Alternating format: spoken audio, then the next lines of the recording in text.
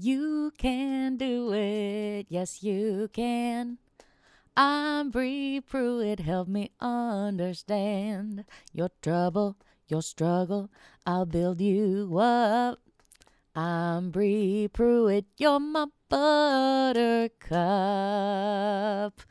You're listening to You Can Do It with Bree Pruitt, the weekly pep talk podcast for all the things we struggle with. I am your host, Bree Pruitt, coming to you live from the studio in Glendale, California.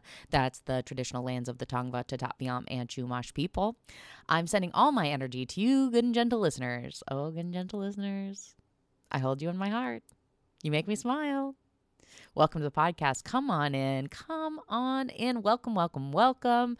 Have a seat, stretch out on this actual hammock that is macrame and beautiful and sturdy. It's suspended between two 100-year-old oak trees. You got oak trees in here? Yeah. They're 100 years old, and they have your great-grandparents' initials carved into them with a big heart around them.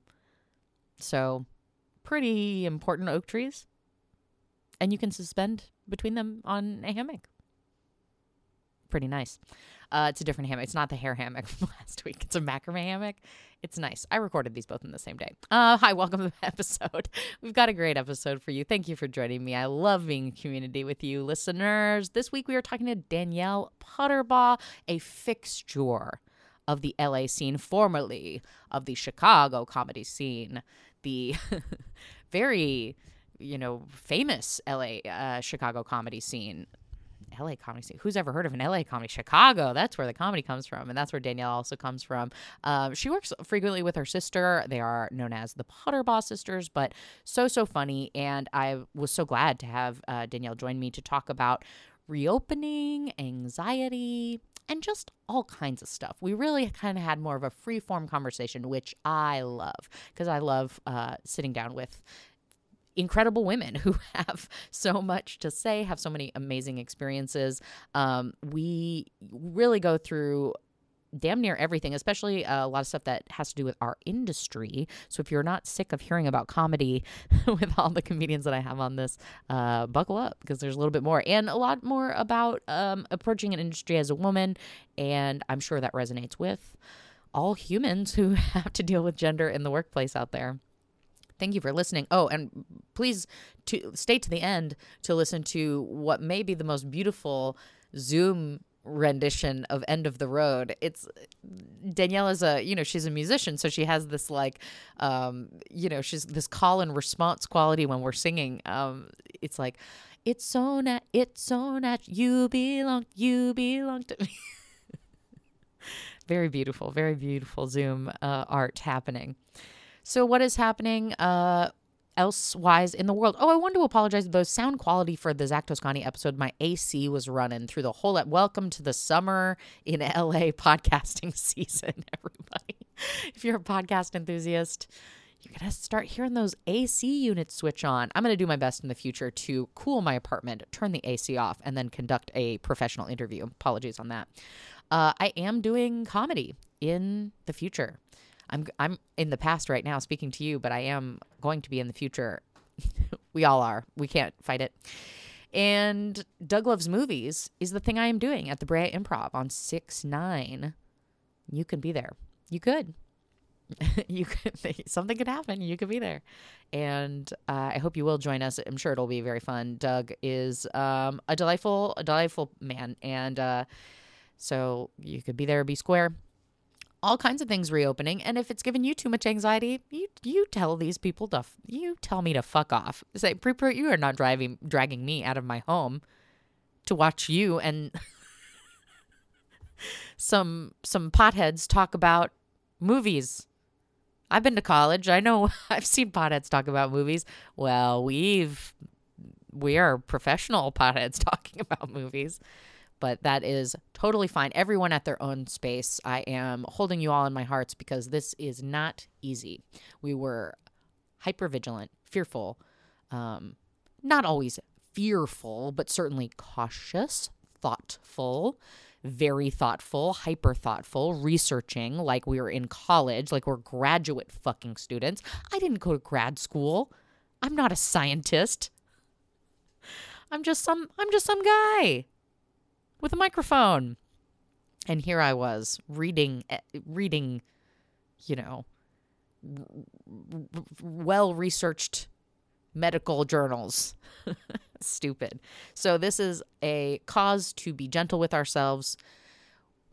If you need to take more time, take more time. If you need to take less time, take less time. It's Gemini season. Go with your gut. Get vaccinated and take care, just listen to Fauci, but, do what you need to do. I don't know what to tell people these days. Don't listen to me either. I'm going to start with a pep talk that has to do with reopening anxiety because I don't know what to wear. I don't know what my clothes are.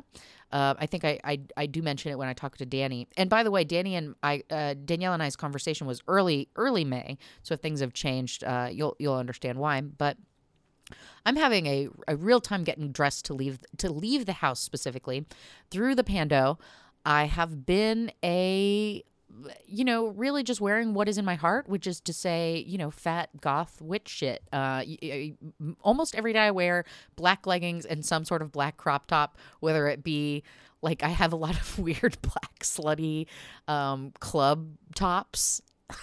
And then I just have some Forever 21 crop tops. I don't know how I became this person.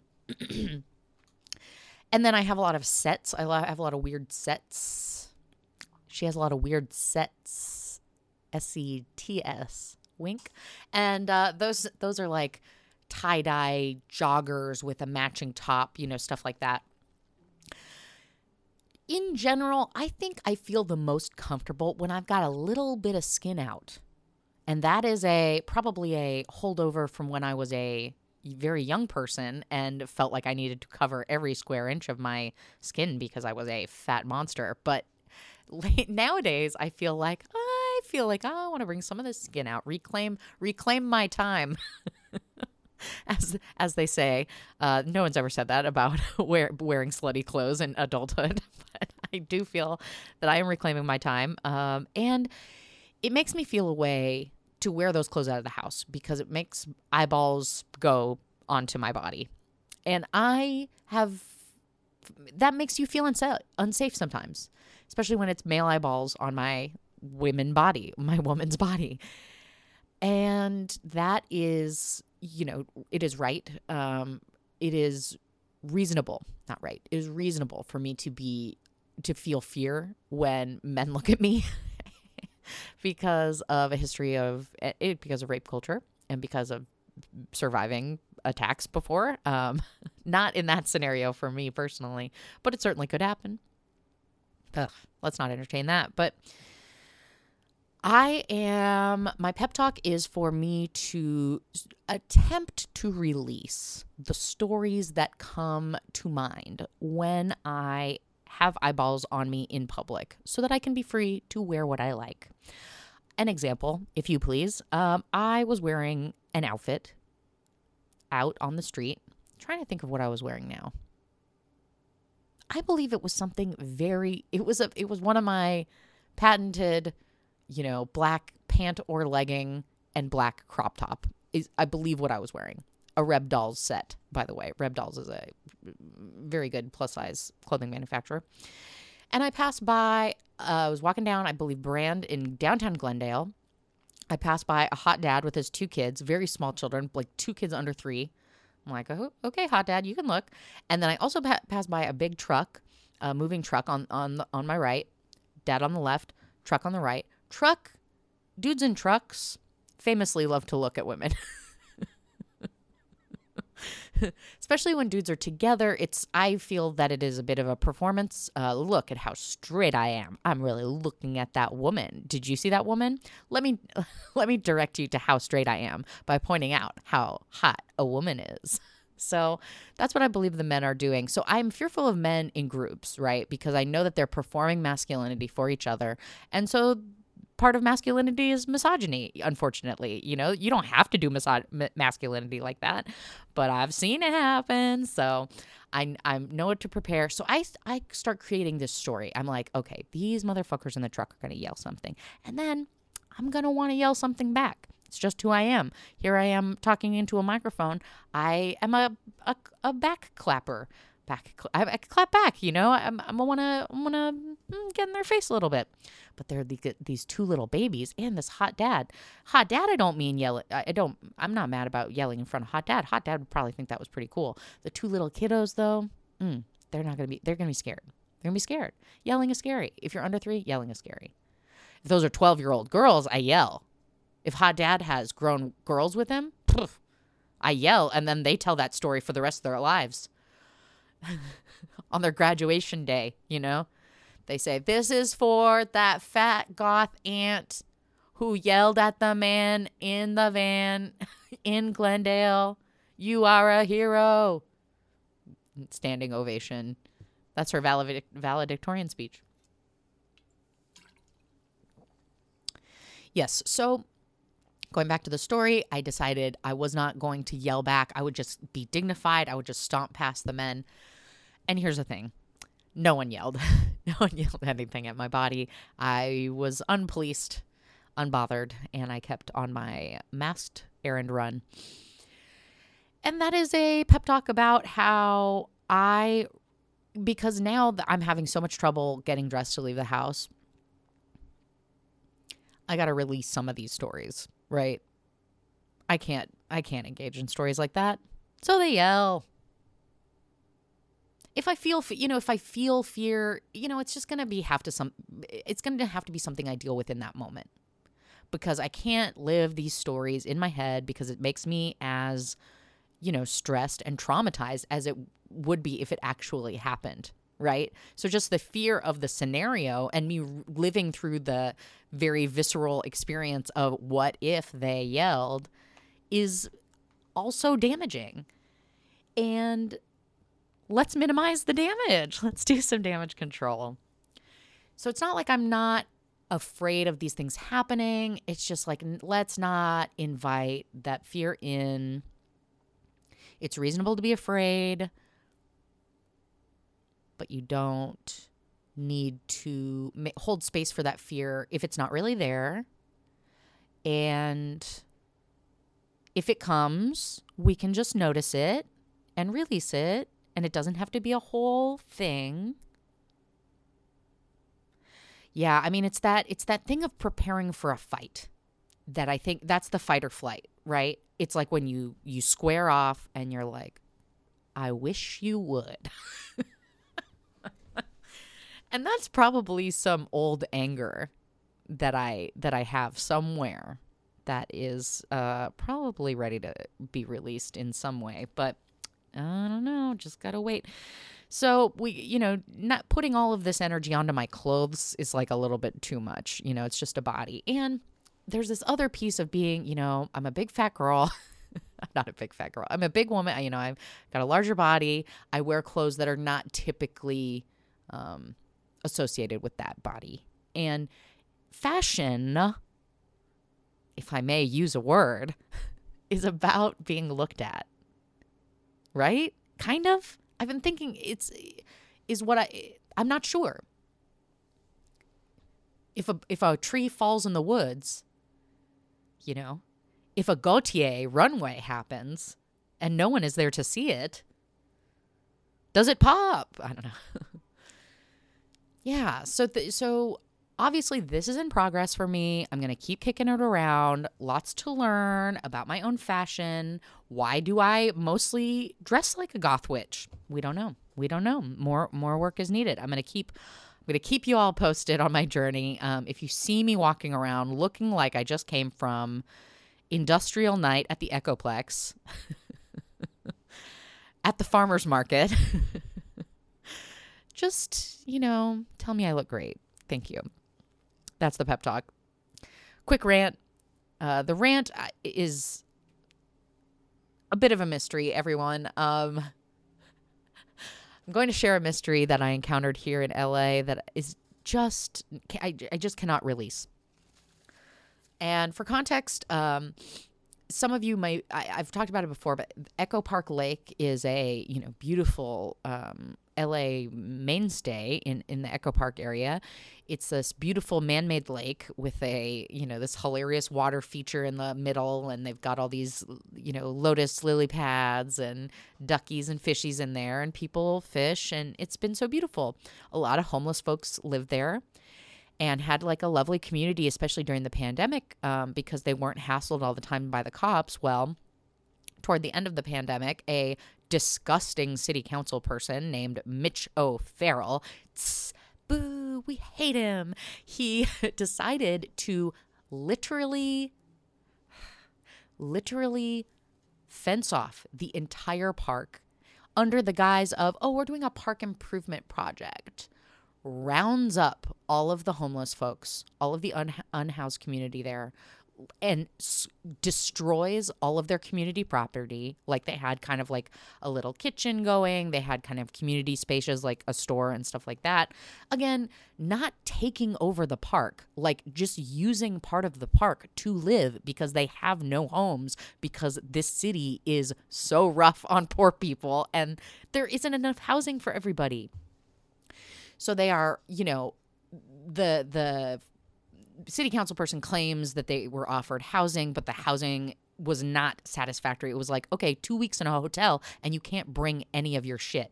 If you had all of your belongings and it was like, do you want to stay with all of your belongings on Earth, or do you want to go stay in a shitty hotel for 2 weeks?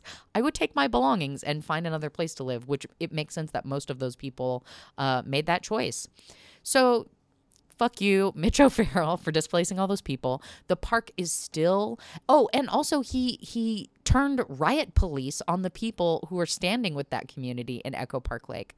Totally fucked. And I drove by the police that were staging to go break up that protest. Because I was like, should I go down to that protest? Wasn't vaccinated yet, but was considering that. And fucking... I saw the amount of police and I was like, this doesn't seem safe. It seems like this is going to be police escalation, and it fucking was. It's all extremely messed up. If you are outside of LA thinking, man, that city seems like a hellhole, you know what? There are some real big problems here. There really are. And it's not what you think. It is not like homeless people. It is for sure the city mismanaging a lot of different problems that were created by the city and are very old. I really stand with all people working with the unhoused communities. So, all this to say, shit, that was a lot of context. This lake, this park is all fenced off. You cannot get in or out. They've got security.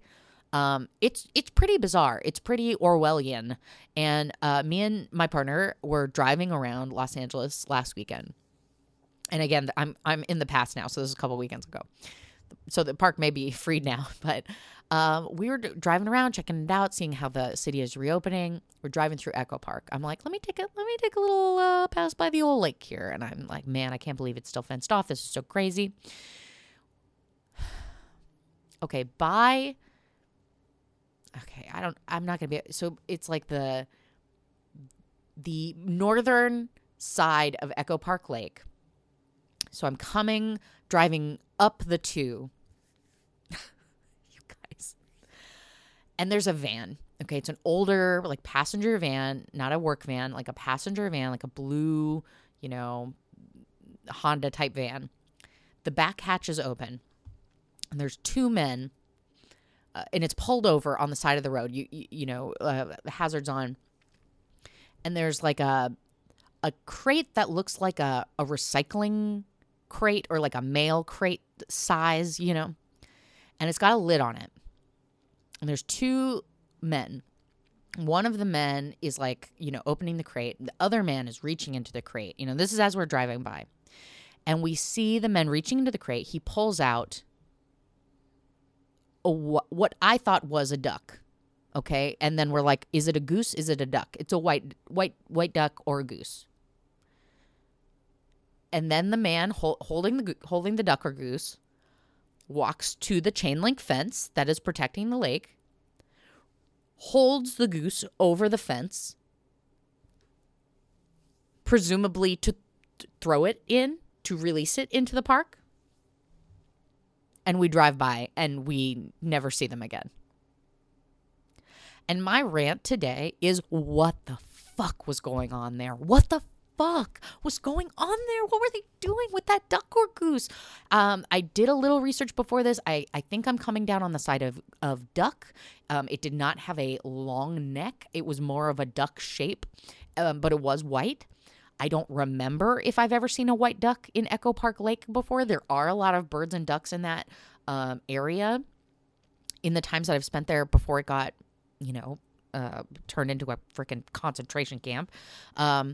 It was this, lush place where a lot of birds were. What the fuck were those guys doing? Why were they putting it? I get why you'd steal a duck, especially from an enclosed off encampment. You steal a duck because you want a duck pet, or you want to eat a duck potentially, or you want a duck friend. I truly don't know. I have a few theories. One of the theories is that they were duck veterinarians. They kidnapped the duck from the park, gave it a checkup in their blue, passenger van. They've got all their equipment in there. Van life, hashtag van life, hashtag vet life. And then they released the duck back into the wild. I don't know how they got it out of there.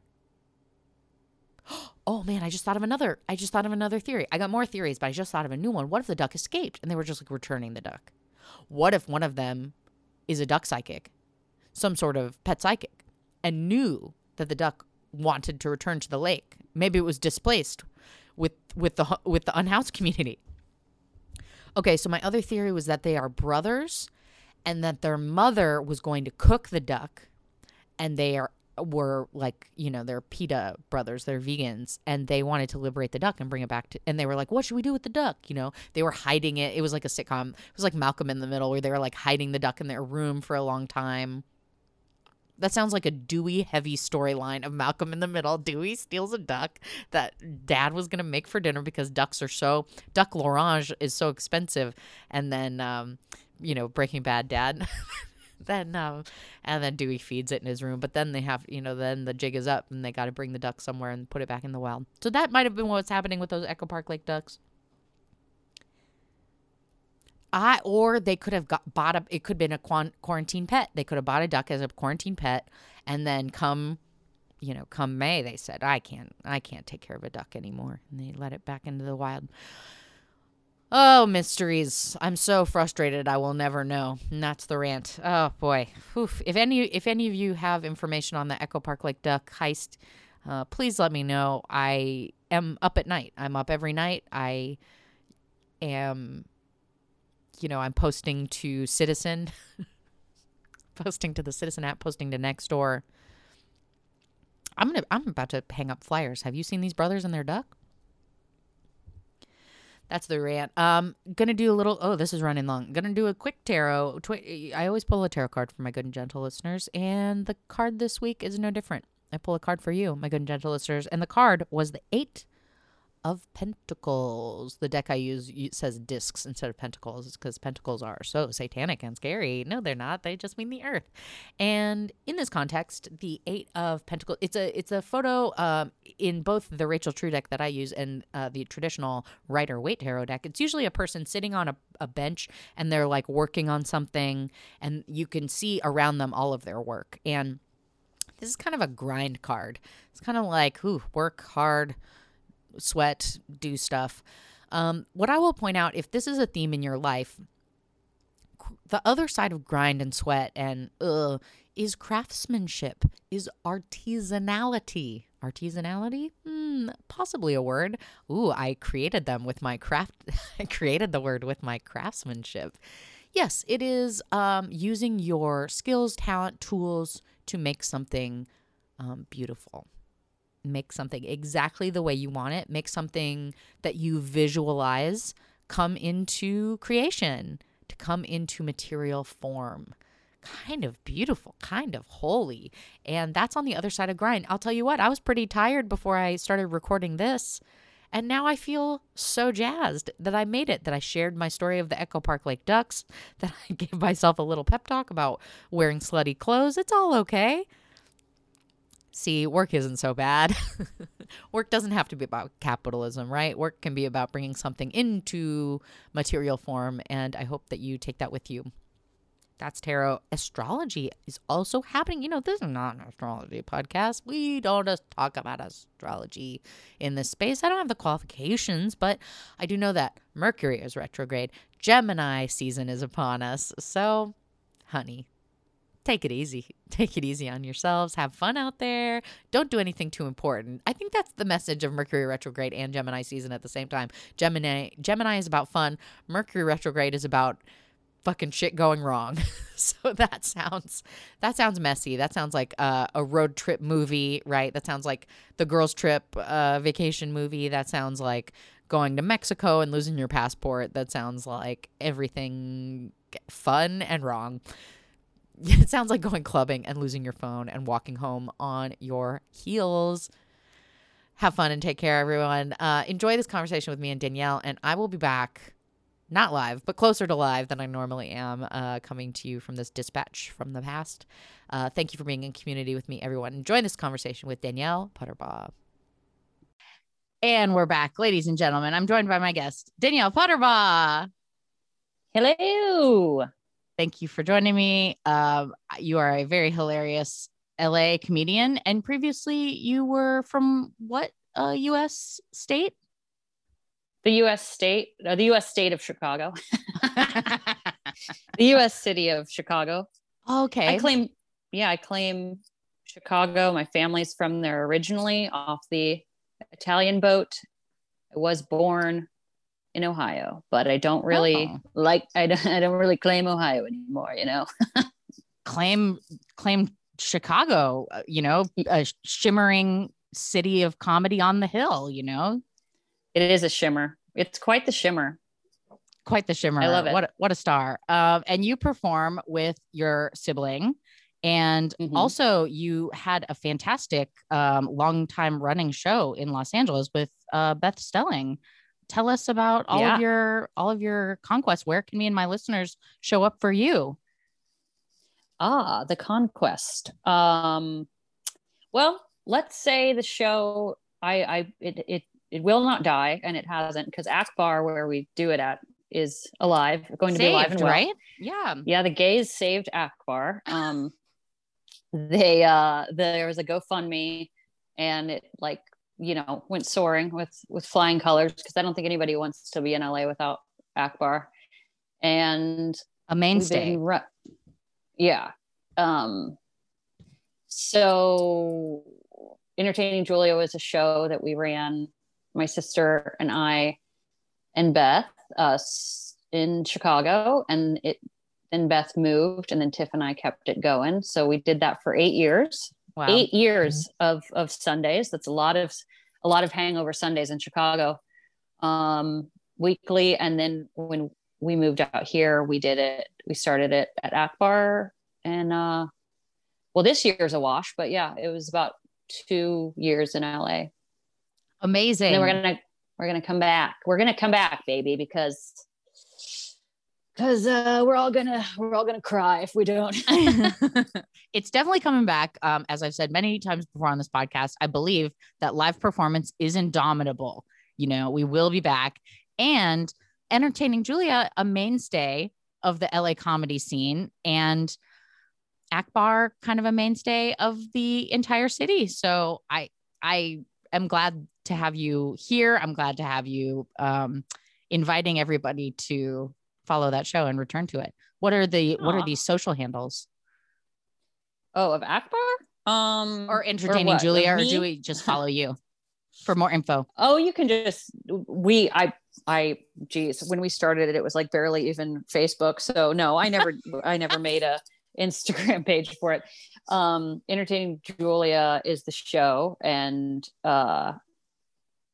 my handle is at Putterball Danny, and Tiff's, my sister, is at Putterball Tiff. And those are the handles. You can catch us on the handles. Catch us on the handles for more info, and then when you make your glorious return, we'll have all the info right there. Yeah. The only thing I guess I ever have to plug during this shit storm is we did we worked on a web series Yes. that's on YouTube.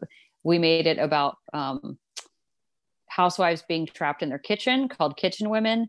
And then the world blew up where everybody was actually trapped in their house. And we, I don't know, I guess we're witches, but we did make that right before, and then like released it like right as we did a screening like in February, and then Right. The world went to shit. So it's a dark piece, but it's got a taste of, I think, what everybody needs, which is some dark humor. Absolutely. So and if memory serves, the Kitchen Women were coping with drugs and alcohol in the way that many of us coped with the pandemic. So I find that also very prescient, you know? Oh yeah, we did it where the end of each episode we did another substance. So like the first one we would like we were we're like these housewives were drunk throughout, but like yeah, we like one was about like, oh, and then we took uppers and at the end, and then we took like, we like referenced Coke at the end. But yeah, that's the only other thing I guess you could watch if you are not very sick of watching everything. Oh, I don't think anyone's sick. I'm not sick of watching everything. I love it. Keep it coming. And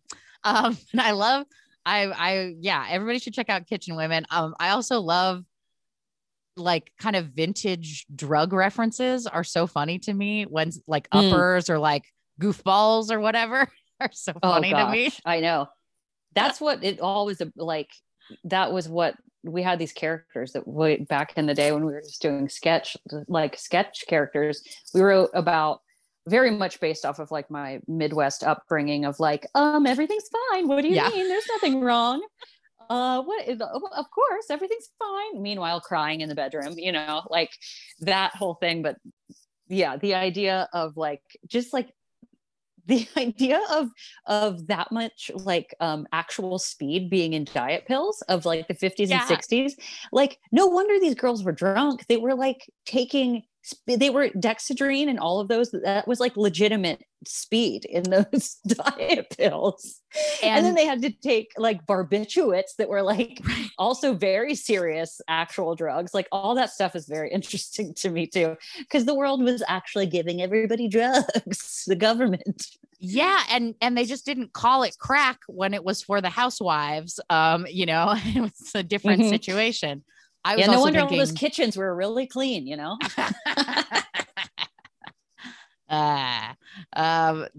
mom's helper, mom's little helper.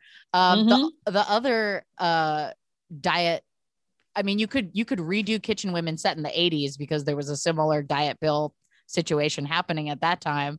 And would just be like leg warmers too. I've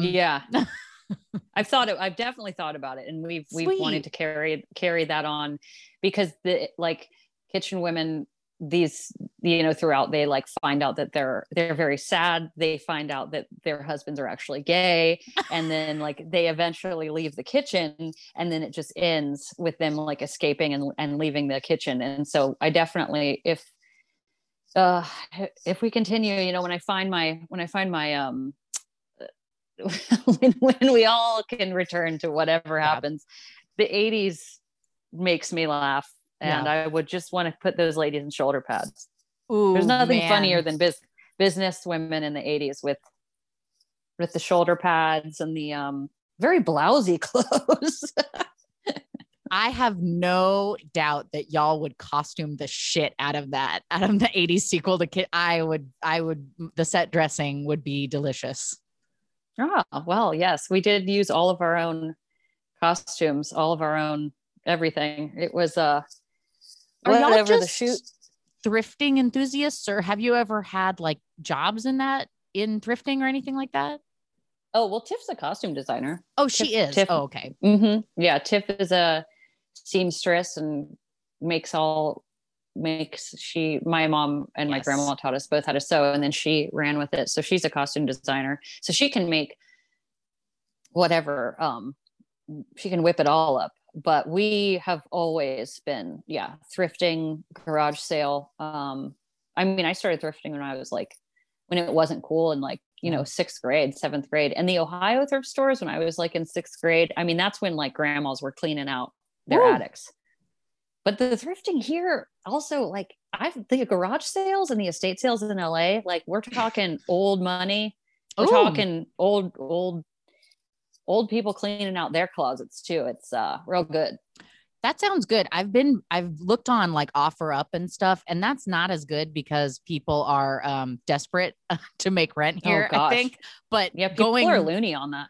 Oh yeah. Sometimes. But going straight to the estate sale that makes a lot of sense because those people don't list their shit on OfferUp, obviously, because they're old, very old. Well, I love it. And everyone should go check out Kitchen Women and stay abreast of season 2 or whatever the future comes, and stay abreast of details about Entertaining Julia, because live performance, it's coming back, baby.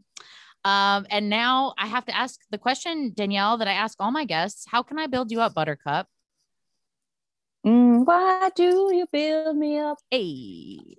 How can you build me up? I can just talk about how beautiful you look, because you look so cute. Hey, I'll take that. You said I thought I knew that you were Italian, and then I was like, am I just assuming she's Italian because of you've got such a beautiful Mediterranean tan right now? And oh, girl, thank you. I don't know if that's always there. Are you Italian? This is an Italian horn. Thank you. I am. Yeah. I'm half Italian, and I appreciate the it's very funny, even you doing that right now. It's so funny that, like, I'm such a comic in the way of when somebody gives me physical compliments, my first reaction is to just deflect and make a joke. So I'm accepting it. Thank you. Receive this. Yeah, it's so important. Thank you. I am receiving. Good. Good. Let me just think one sec, because I'm gonna answer you honestly. Okay. Then also let me take this time to say I like your middle part. And I I think a middle part, I also have like a light wave, and I feel like I look like to use an Italian word, a strega, when my hair is like all curly. Oh, witch? Yes, I look witchy, too witchy. And now Girl, I've got you got to embrace that. I know, right? You got to embrace the witch. The witch, they are all attractive, Yeah. All these women, even like the even like old depictions of witches, they just look like hipsters. Okay, I'll answer you honestly, because this phase of the reopening what the fuck is giving me anxiety. Yeah. And I am wondering how the fuck I will get back to any of the things. So this phase about I don't want to enter it already feeling like defeated. I don't want to enter it already being like, well, I don't know how the fuck when I'm in LA, so all these people the famous people are already going to be the ones on rooftops telling jokes, and do I have to go tell jokes in a pile of gravel? And it's all a lot, and it's all way too much time to think about it all. And as I was explaining I'm tired of, I'm sure we're all tired of the Zooms, and it's not the same thing, and all of us are like going to be, so if we thought comics were thirsty before, I'm like honestly interested to see what this next, how creative people are gonna get. But you, as also in the same sort of boat as me, the buildup I would like to not, I don't want to come into this being cynical. I want to be able to be positive and also know that, like, there is reality to all of this. So I know that, like, there is going to be phases and all of that, but yeah. Is that the question? Yeah, it was great. It all makes sense. I also, when you said pile of gravel, I was like, oh yeah, what show is going to be like, come on down to the gravel pit? It's like that. Oh my God. You just see it on the top of a flyer? Oh, sure. Like, I mean, it's really funny because the goal was never outside. And I've done so many outdoor shows that have not gone well. Right. And so many like outdoor fests and, oh, just put some comics in between bands changing over. Oh, like, I mean, Chicago, time and time again, like take a lot of punk bands and then put comics in between them. And it's like, nope, don't do that. Don't do that. And like outdoor, I got a real good idea. There's a magician, but then there's also, there's going to be a burlesque person, and then you guys host it all. And you're at a you're at a petting zoo, like all of these situations we've done and they haven't worked. And so now I'm like, even the tippy top of like the most famous people in LA are like, oh, good. I get to tell jokes outside in the grass. Yeah, I don't want to, I don't want to feel like I have to go to the gravel. I'm like, well, if the famous people are going to be on a rooftop, do I have to be in the gravel? Yeah. It's a lot. Yeah. So you're in the gravel there on the rooftop. Yeah. Mm-hmm, Well, mm-hmm. okay. So I'm hearing, the pecking order in this city is like, without a pandemic, is like cause for a lot of anxiety anyway. And I'm like, because when you say on the rooftop and I'm in the gravel, it makes me think of like when the headliner is like, I'm going to go first because I want to go home to, mm-hmm. The hills. And I'm the nobody who maybe either was going to go first or like I was going to go, but then I get bumped or whatever. I love going first actually. And, comics a lot of times put me first because they don't know who I am. But I like to knock their socks off going first. And that's sort of my revenge. But yeah, anyway, just thinking about sort of the privileges that headlining comedians get and all the like comedy club privileges that many comics have to like grind at in this city, that I don't really participate in those structures. But sure. Yeah, I know that there's pecking. Yeah. And also it's not only just, it's like, being in being from Portland, Portland and Chicago are very different comedy cities. They're like, you have years and years of doing shows just because people know you, and that's all. You don't have to like ask and all of that. You don't have to send tapes or whatever. And when it's also like, there's no way to even, how many times throughout this pandemic you're like, I just want to unwind and just not think about anything and watch something, and you're like, there's all my friends on TV. I mean, it's real, and and of course, like, I'm so happy for the success and of my legitimate friends, like now, all of it is amazing. I just, I want to be able to feel like, oh, that can happen for me. I will be able to tell jokes to people again, and to just know that is coming, would make me feel a little better. Okay.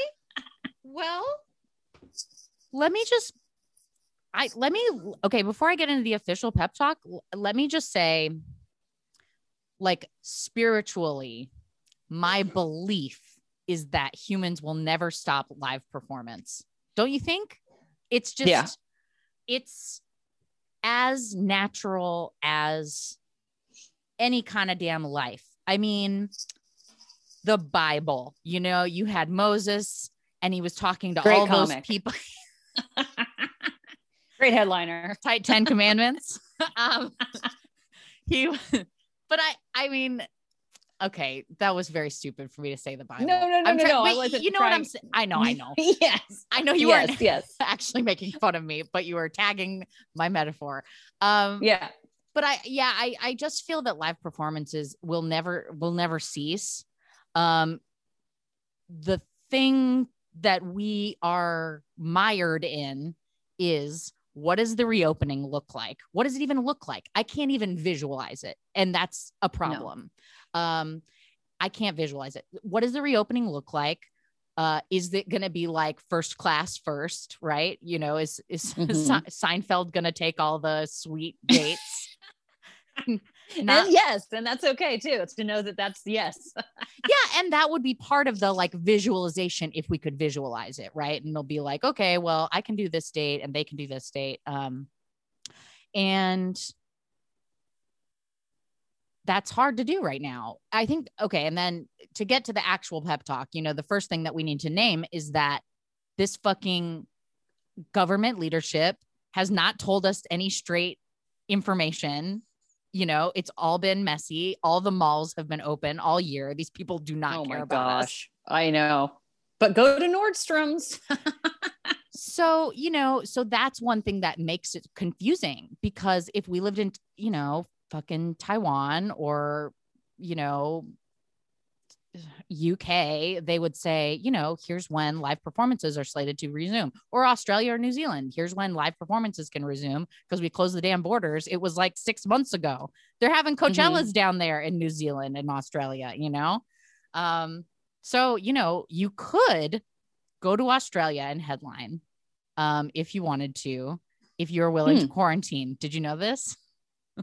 No, I guess I gotta get on thinking about Australia though.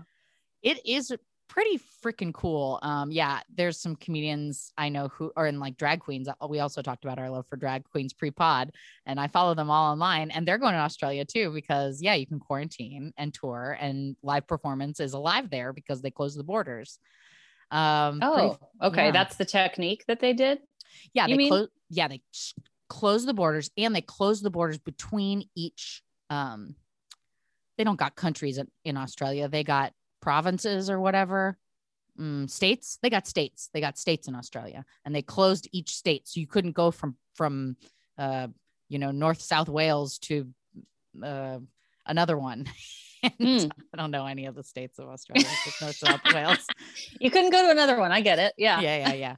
So they had a really intense lockdown, and then it was just like tight. We're all, there's no more COVID here. Borders are still locked. Let's fucking party. And so there was a system. Yeah. System. Yeah. Not like our cowboy asses that were just like, you can't tell us what to do. Personal freedoms. Can't tell us, except also we're getting all the vaccines first. Exactly. Yeah. So that's pretty fucked up. But I do have to say, because we did buy all the vaccines, I'm feeling a lot more optimistic right now about US gatherings taking place. We just found out this week that the CD says you can be unmasked outside. How do you feel about that? Does that give you any anxiety, or is that cool to you? Oh, it gives me major anxiety to be outside without a mask. Major anxiety. Yeah. I have also heard from friends that are like, I'm just not going to take it off right away. I took it off on a walk.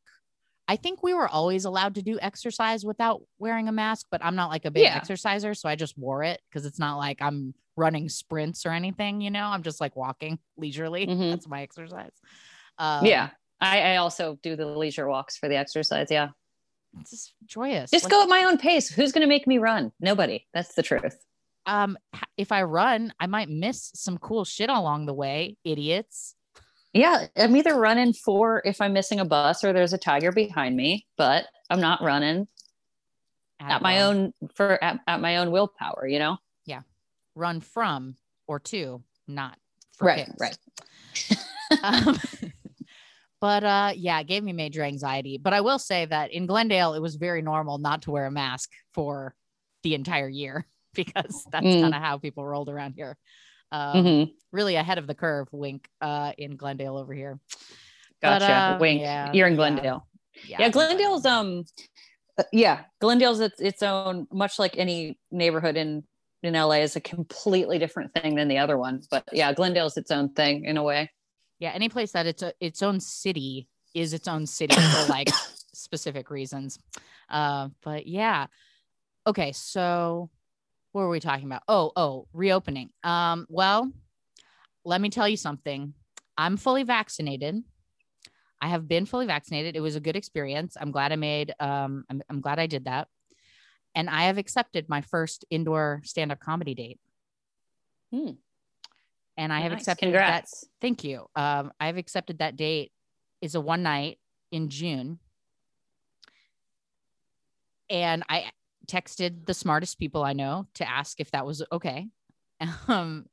They said that it was because that by June, it's likely that most people will be vaccinated that would want the vaccine. And if people are declining the vaccine and the infection rate goes up, then the date will just be canceled. And, you know, what could happen, and, you know, you're probably aware of, like, Italy has gone through reopenings and lockdowns. Many other Eastern European and Western European countries are going through the same thing. There's some places that have never fully reopened. India is going through like a terrible situation right now. So it's hard to say if like our decisions will lead to that, you know, and that's my concern. Is there no shit. Okay. Is that kind of where you're at with like concerns about things reopening too soon? Oh, yeah. I mean, I feel like it's, you know, it's been very hard to, it's been very hard to like compartmentalize and say, this is the world. So to really try and grasp that this is affecting the world is still a very hard thing to wrap your head around. And people that are not thinking of that or have been, you know, coping in the way of acting like nothing's wrong, that is speaking to how they deal and who they are and all of that. And so, yes, I mean that in a world and our world or our state or our, like in America, yes. And that is sort of the bigger thing. But in my world specifically, my point of view, I just meant it's been really hard, I think, I'm speaking for myself, but I don't think it's just me. I think it's been really hard to kind of take the so much time that we have to like not have validation or to not talk to your fucking friends and to just have way too much time in your own brain. And so that part of it, it's been really hard. Like, that's when I said, like, I just don't choose to go on Instagram some days because that can just get you in the already like, oh gosh, well, what is this? And what's going to happen? That can just like break that, you know, I'm trying to like stay as positive as I can for my own mental health. And like some days in this have been very fucking hard to do that. And because we don't have, I'm not even talking about like, nobody's clapping for me, we don't have sold out shows. We don't have we have not had the thing that you do that is talk to your friends. And when you are feeling bad, you say, yeah, we're laughing about this now. I mean, that's all been like taken away. So you know what I mean? Like on a bigger level, of course, I'm worried. I'm vaccinated too. Good. I'm worried on a larger scale, but I'm not trying to be a bitter, cynical Nancy or anything. I just mean the reality of this has made me be like, okay, well, I know that I do have a career in what I do, but I also like know what are some other things I could be doing, you know what? I'm like, I'm sorry, but if you have not thought about this during this year, something's wrong with you, because I think that like I love what I do, but I, of course, have not just been making money at that. So what else should I be doing to make money? You know what I mean? Right. So thank you for redirecting me to like kind of what the actual concern is. Like, yes, the pandemic is very scary, but this liminal space of not knowing what is going to happen is crazy making. And I totally, I want some like Lisa Frank inspired positive. I want some I want some sparkles and glitter. Good. Well, it starts with, I hate this for you. In Lisa Frank, bubbly writing, I hate this for you. It fucking sucks in bubble writing, glitter, you know, this fucking sucks. Me in my living room, writing in glue, this fucking sucks. And like, you know, pouring glitter over it, shaking it off for you, right? For you, for your face. Yeah, because it does fucking suck. And the liminalness is like extremely crazy making. And even, yeah, I told you I put dates on the calendar. It doesn't make me feel better. It makes me feel like, oh, what's going to happen? Yeah. And I'm really, really glad to hear that you put your phone down when it makes you crazy. Yeah. How did you learn to do that? Because I don't do that. Well, you know what? It's not like you can always tell. It's like mid or Mid-mania. after, you know? Yeah. And then you're like, oh gosh, here I am. Now here I am, you know? And it's like, sometimes you're not going to know that ahead of time. Yeah. But if that is, if that's obviously making me be like, okay, Danielle, put your fucking phone down. Like, because this is like, I'm not just talking about comedy. I'm not just talking about like people's success. I'm talking about like when people are like on a beach, on a walk, I'm like, I should be on a walk. Maybe I should be on a walk. You know, what's going to make me feel better throughout this? Because we have such limited options. So it makes me like, well, maybe I should go on a walk with a friend. Okay. And then whenever I like start to go, or roller skating, have you seen like, oh yeah, the roller skating phase again. I keep being like, I should buy roller skates. Me too. Why haven't I bought roller skates? I should have bought roller skates. And whenever I sort of find myself going down there and usually it's literal, I know because it makes me fucking anxious. It's not like, oh, what should I do? I just am like, I'm getting anxious. I'm going to stop. And I stop. And what I've done as far as ahead of time, if I'm trying to do that before I get there, I really have noticed a very big difference. And I suggest it to anybody. Just don't start off the day like first thing that you do. Just don't get on your phone, because it's a habit, and I'll be like, having coffee, and the first thing you might want to do is like reach for your phone. And I'm not talking about like checking a text or something. I mean like sitting down and like start doing the scrolling and shit. I just try and give myself a little window before I'm actually like wake up and breathe your own thoughts, have some coffee. You don't need to just see if somebody's roller skating on Instagram right away. Yeah. That's not a part of how you should start your morning.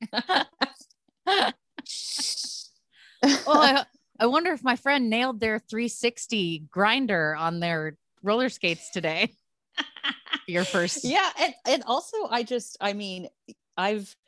noticed, there's so much time, like, if Instagram makes me feel kind of crazy, like, okay, then I just won't do that. Like Twitter is more fun sometimes, and maybe I'll read on Twitter instead. But like when I've been, or like I've gone on and off fucking goddamn dating apps during this. And like that for sure is like, okay, I don't need another thing for my phone. Like if that has also made me be like, this is just, plus we don't need to speak anymore about dudes in LA on apps. Sure. Like, yeah, obviously, but it still is like, that's why I haven't even touched TikTok. I'm like, I don't want another thing. I don't care if this would be great of me in a wig around my house or not. I just don't want another thing on my phone. I was just going to bring up that I watch TikTok. I'm on TikTok also, but I don't post. I have not posted very much. It's a lot of work because it's a lot of production. That app has a lot of shit going on for posting. But if you watch TikTok for long enough, you scroll for long enough, I don't know where this came from. It must be, I don't know who made them do this, but there's a welfare check. It's sort of like Netflix where it's like, are you still watching? But with TikTok, it's like, you've been scrolling for a while. Maybe it's time for you to get a drink or something to eat. Well, weird. That's very Alexa of TikTok.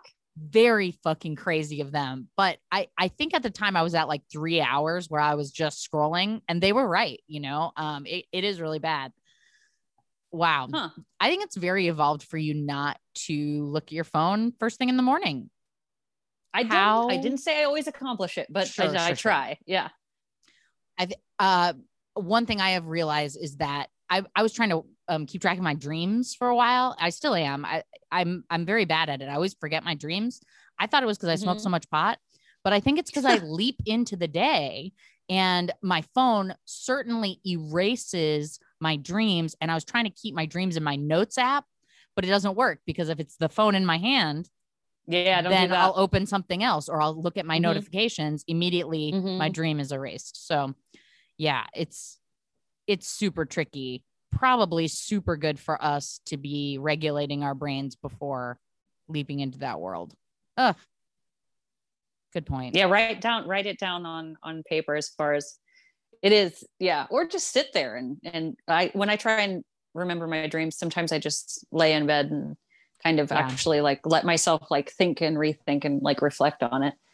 One of my friends thinks if you get back into the position you were in bed, you'll remember it. Like the dream is like in your pillow and you got to get your face back in there, you know? You don't remember your dreams, you said? I don't remember them very often. Really? Yeah. I've had my dreams throughout this year have been fucking bananas. Yeah. A lot of people have I said usually that. remember them. My weed consumption is way up this year. So I don't remember. Yeah, I remember no dreams basically, unless I'm waking up weird or really intentional about dream recording.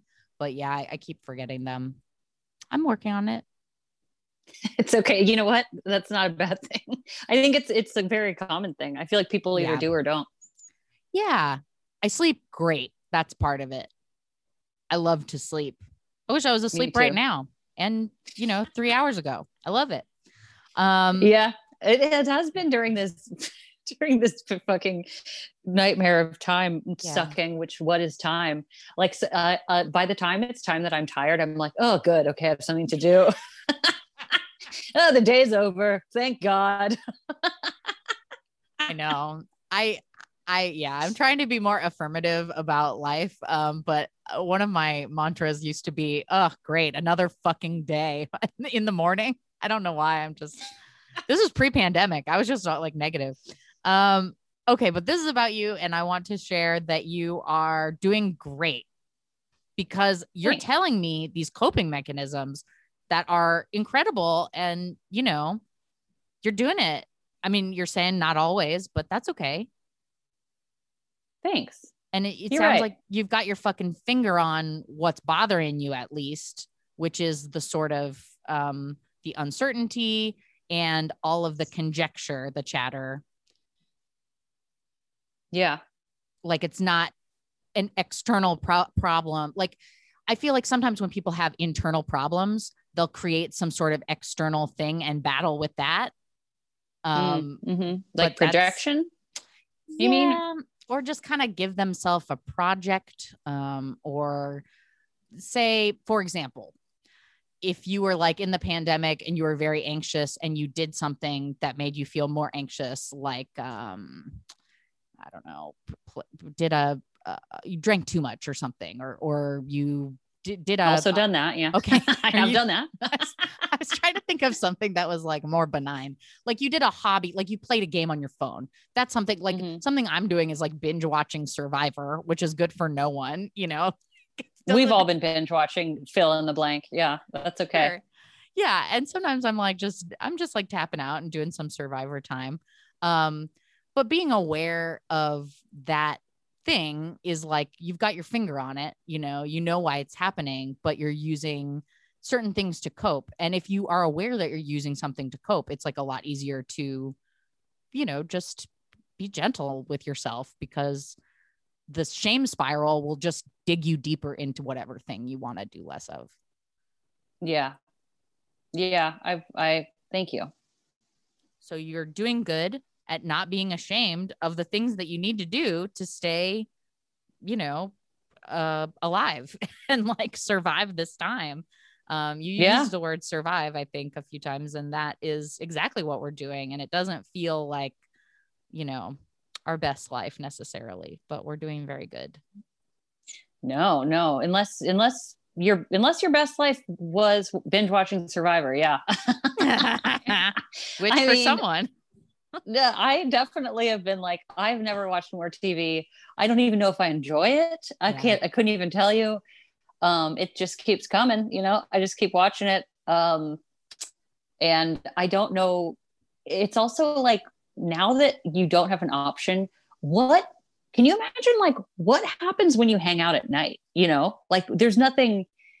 I know that like things are quote unquote opening right now, but like we've spent over a year not having anything to do. And especially so after it's nighttime, there's nothing to do but watch TV. Like somebody was like, oh, maybe we could hang out at like 8 or 9. And it like blew my mind. I was like, what do you mean? Like, are you speaking Yiddish to me? Like, what do you mean we could hang out at 8 or 9 at night? Like, what do we do? Like, I guess now we can like start to think about going into each other's houses, but like this whole year has been like, do you want to meet up in a park and which park and which coffee do we go outside for? Like, yeah. So, I have been gentle with myself about the TV watching, but I feel like if I didn't watch TV for like the rest of my life, I'd be fine because I've watched so much of it this year.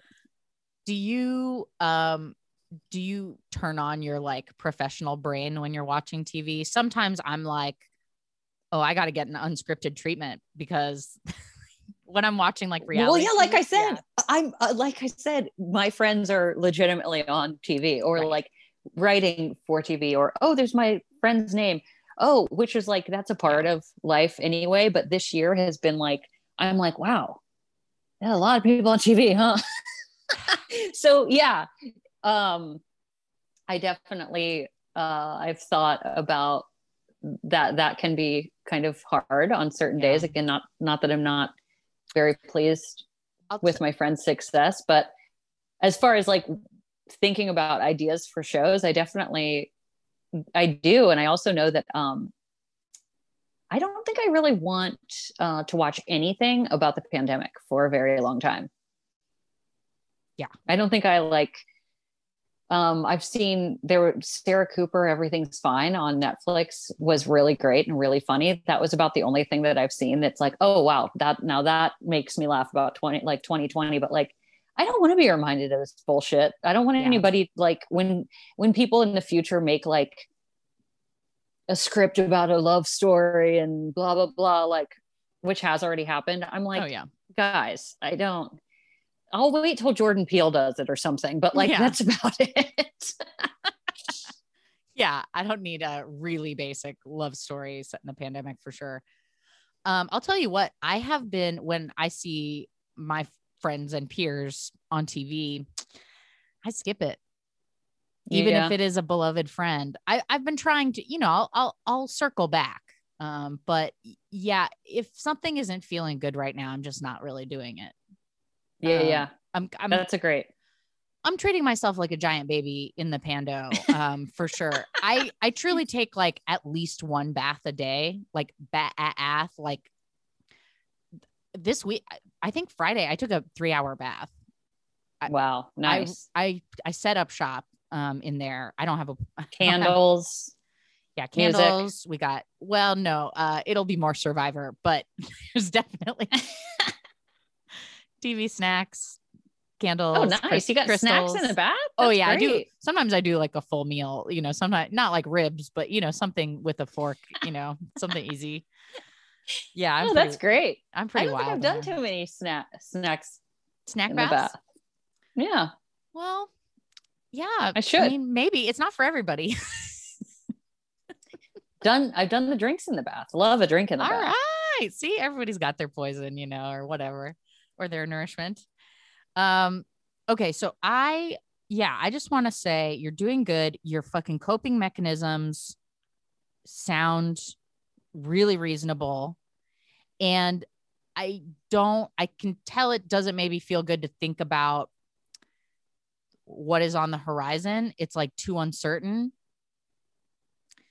I want there to be a way for you to visualize what could be, and it's really good.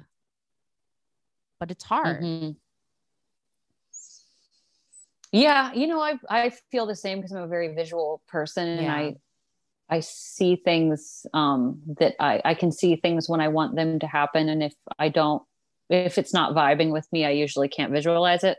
So I've also wanted to have like, if I could just imagine that instance or that ideal time.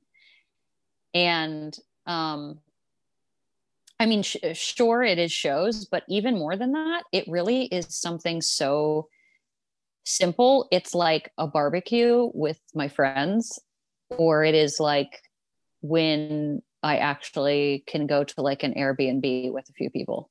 I mean, that is like very, those things I can see and visualize, and it like makes me feel very excited.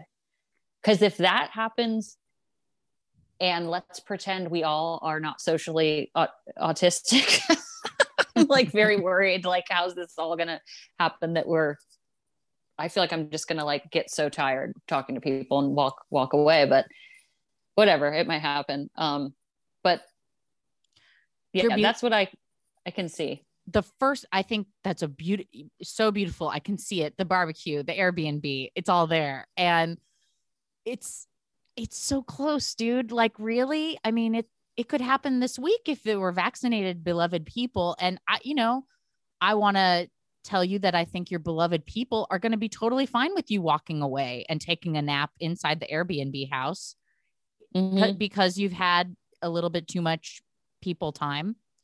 I'm reminded of the nap I had to take during my sister's wedding because I had a little this year.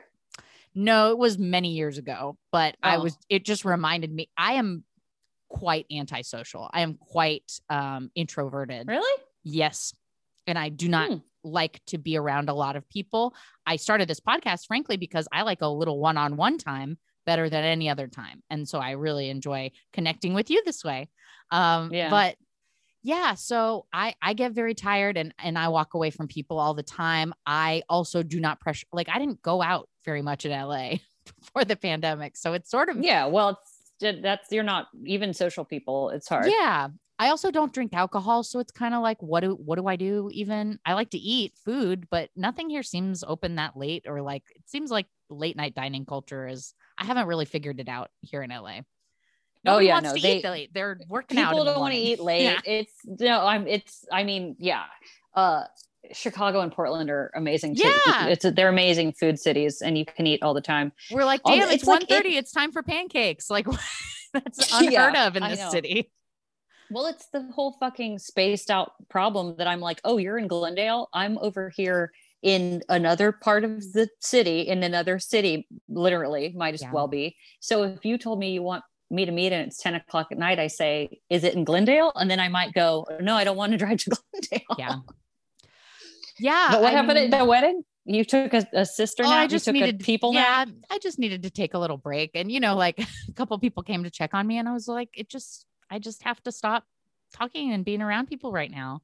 And the people that were there were my family and they understood. But setting those boundaries is available.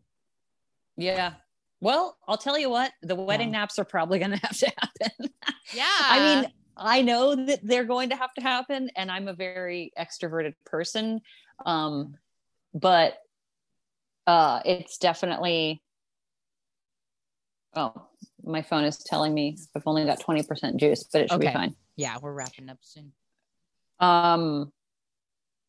Yeah, I do like a Trader Joe's trip, and then I'm 87 and I need to take a nap. I talked to somebody for literally 20 minutes, like whatever version of face to face during this, and I seriously need to lay down. Yeah. And it's all going to be pretty weird, and that's fine. I also will be a giant baby about that, because it's all going to be okay. I'm just like, people are like, this summer is going to be lit. And I'm like, I don't know about lit, but I know it's going to be weird. I know I'm going to be tired. Yeah. Good. I'm so glad you're taking those naps. I believe, Pink Puffy Paint, that your extrovertedness will return to you. I think it is temporary. I think there will be a refractory period. Refractory period? Is that the word she wants to use? Maybe. Does that sound right? Sure. I'll take it. I'll take refractory. You're going to get hard for people again and have a round two. Great. Okay. Thank you. I do need to know that. Yeah. It doesn't leave. I don't think it will. I think, but even if it is, part of your lifestyle now that you need to take breaks from crowds and you let your beloveds know that, that's fine. Like that can work. And then, then you'll look back to 2020 as that great year that you were directed to your needs. Yeah, no shit. Be like, you know what? I guess I didn't have to talk to complete strangers for an hour. Yeah, I guess that I didn't need to do that. Wow. I super do miss the kind of tertiary comedian chit chat that you are referring to. People you don't know well. And yeah, it really is a part of our biz, I guess, or just this. I know, but also like that was fucking tiring. And like thinking about it again, like I'm like, again, not trying to be a cynical Sue, but like, I'm like, that sounds really hard. Do I want to do that? Did I want to do that? Or was I already in like, was I already just in a pattern? And you're like, that's what you do. You make small talk for an hour. I mean, I think, bringing my 2020 into that probably won't be bad, because maybe I'll just walk away at 25 minutes, I had a great talk with Emma Arnold about this subject. Do you know Emma Arnold? She's in Boise, Idaho comic, but she tours and is like a really lovely comedian and human. But she was taught, in her kind of smaller scene where she's kind of like the den mother of the scene. She was so anxious about all these like, just like all the dudes that she's going to have to deal with and blah, blah, blah. Oh my gosh. Boise, Idaho. You just said Boise, Idaho. And I was like, that sounds like there's a bunch of dudes there. So much, so many Boise dudes, and like what I was just taught this was like a while ago. So when she was thinking about reopening, it was like a little scarier. And it's still extremely scary. What I am trying to do, and what we talked about then, was using this like mental chatter to try to bring these thoughts into two categories. One, this is not invited back into my life. Two, this is where I want to go. This is what I want the future to look like. And I like that. Maybe it's like, I can do 1 hour of networking. I can do 25 minutes of networking in the future because that's what is needed. Or like, because I understand. I think talking to people is good. I'm like very tempted to tell people to be like, well, fuck these people, like go home. Like, but I know that networking is important for our job. And the phrase network, like, and just to even think about, well, why do I feel like I have to talk to people at shows? Oh, because this job that we're in now is collaborative. And so you kind of need to be open to people you don't know. Maybe this is my like writing soulmate, I guess, that we could fucking make a masterpiece together. Yeah. And sometimes it's just, I mean, LA is not the culture of it, but like it is fun to do that sometimes with the right people or the right thing. And like, yeah, it is a part of it. And it is a part of it also to realize which parts of those you enjoy. Because what the fuck is any of this going to be? Like, is the word networking going to like be even necessary for a while? You know what I mean? Like, it's all just like, we're all going to stay tuned, I guess. Coming soon, whatever the fuck this is going to look like. But whatever the fuck networking means, stay tuned. I would love for there to be a revisiting of whatever the fuck networking means, because I still don't really know. I think a lot of times it means doing coke with people in LA, Yeah. I think sometimes it means, wow, that sounds exhausting. I don't want to go to so-and-so ha-ha hole club to go to a networking event. Like, are we businessmen? I mean, like, some of that stuff can die. It can die, and that's cool. Well, I think that networking, God, the word is like tainted in my ears and mouth now. Like, I don't want to say it. It's spoiled. I always think of it as like the same as flirting. It makes me grossed out. I'm also not an extrovert when it comes to dating. I only date strangers that I meet on the internet, frankly. But with flirting, I think like, oh, it's like so weird that you're like, you have an agenda. And I think the same thing about networking is like, ew, you have an agenda. Like that's so gross, but it's not gross. It's the way life is like, you have to connect with people. And, here, I don't know. I just try to kind of compartmentalize it, which is like, I'm kind of at work now, but I usually smoke weed while I'm doing it to take the edge off. So, I think everybody does. Everybody's stoned with you. That's fine. It's really nice to stand in a circle with people you don't know that well. And we're not going to pass the weed around anymore, but we're going to have to roll your own parties. Yeah, I do like that though. That is something I'll think about of what we've learned. Obviously, if you have learned nothing from all of this, then fuck. Like, I hope that we can take some humanity out of all of this and carry it on. But what things are invited and what things are not back is a good thing to think about. Yeah. I mean, you're already practicing like awareness of your thoughts. That's good for anxiety. So yeah, maybe, I don't know. I'm not this organized in my own brain, so I would never advise anybody to be, but like, thinking about, okay, there's 2 barrels and there's like thoughts like, no, that's not what's going to happen. I'm not going to allow that to come back. And the other is like, oh yeah, that's a visualization of like, that could be good, Yeah. The barrels have Lisa Frank unicorns on them. Yeah. And one of them is glittered and the other one is just a boring old one of those Wild West. Yeah. One of those old barrels. I was going to say Donkey Kong, but yeah, Wild West is good too. Yeah. A fucking coffee Donkey table. Kong barrel. Yeah. Oh, that's very good. Usually at the end. So also you're totally a natural witch. You're saying how visualizing something helps you create it. You are total Strega vibes over there. Well, yeah, I mean, I do believe it's quite a part of my bloodline. So. Oh, sick. I feel like it. I mean, I'm half Sicilian and then I've got a pretty large English on my mom's side and, England and Italy, great witches, great female witches. Great witches in those countries. Yeah. Those bitches had their tits out, making herbs, midwifery, the whole thing. People were getting burned for reading the whole 9 yards. All right. Well, okay. That's exciting. Oh man. Well, I hope that you can, some Lisa Frank ass vision board. I mean, I'm not going to tell you to make a craft, but, it would be a craft. It would be great. It's so fun to make a vision board.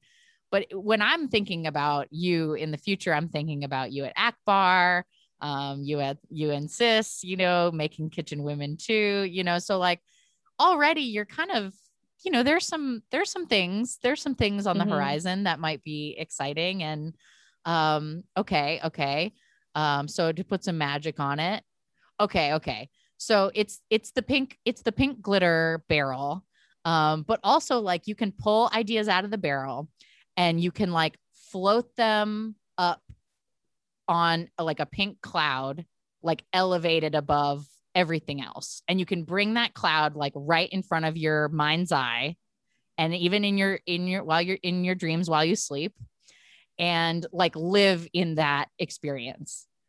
That's what I'm trying to bring to you is like any idea that feels good about the future is like something you have access to all the time. It's going to come to you on this pink cloud. It's going to be like perfumed with like roses and it's going to be, just super sparkly, like covered in highlighter, not highlighter, not like yellow highlighter, like makeup highlighter where like everything catches the light. Contoured. Yeah. The cloud is contoured.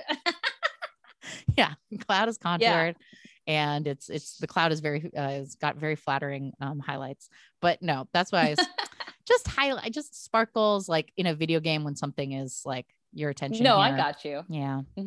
Yeah. That's what I'm praying for. That's what I'm conjuring into your life, which is just like nice. The really good stuff gets to Lisa come Frank barrel or the old Wild West. That's where old cowboys, bathe themselves, Beryl. Yeah. You know, which ones do you choose? It's pretty easy. Yeah.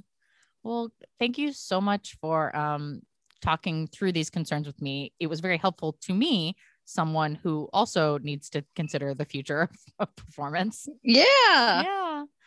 We got to stick together, and Yeah. in the ways of the witch, I've always thought, I've always been a big proponent of sisters are doing it for themselves, and women need to stick together more than anything else. I think that is above all what is coming back is sort of the comedy gender. Like, we get it. We need to be super united. And, you know, we were there are a lot of problematic men in our industry, and, you know, we've always known that, but now more than ever we have, you know, and in the same way, I've made many jokes in my life about men, but I do still have to realize I've got to also make space for the people that don't suck. Yeah. So I'll try to do that too. Yeah. The men. I'll try and not be like, no, I'm the world's most bitter woman. All men suck. I know that there's also the truth is all those beautiful men are my friends, and I just don't happen to be fucking them. But I have to know that there's also probably a good one I could fuck out there. Yeah. Hey, that gets to be in the pink barrel too. Is the person you get to fuck in the future.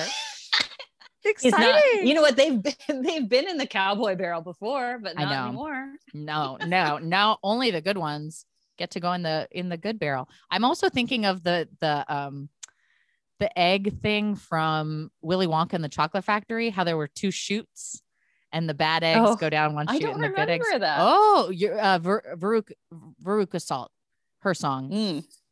Okay, anyway. Nice. Yeah, no need for another metaphor to come up with the work. But yeah, I think of that too, as like, you know, I just want this like feminist comedy castle on a cloud, and some of the male feminists are welcome. Yeah, you got to prove it though. Yeah, they do. They do have to prove it. Yeah, they will have to prove it with their blood, and that's the rules. Witchcraft. Give us your blood, or you can't come inside the barrel. That's the rules. We bleed all the time. What's your deal? Not bleeding? Get out of here. Okay. Well, this was super delightful. Thank you so much for being in community with me. We're gonna fucking ride like Wonder Woman Valkyrie into the next comedy life, which whatever it looks like. And I'm excited to see you there on the other side. Yeah, you too. I will see you on the other side. Yeah. Okay, I'm going to end the podcast the way I end every episode of You Can Do It with Bree Pruitt, and that's by singing the very end of Boyz II Men's End of the Road. You may chime in if you wish, or you may not. It's totally up to you. And I think I'll chime. Come to the end of the road, and I can't let go. It's so natural. To belong to me. I belong to you. That was beautiful. Harmony. Are we on TikTok Harmony or what?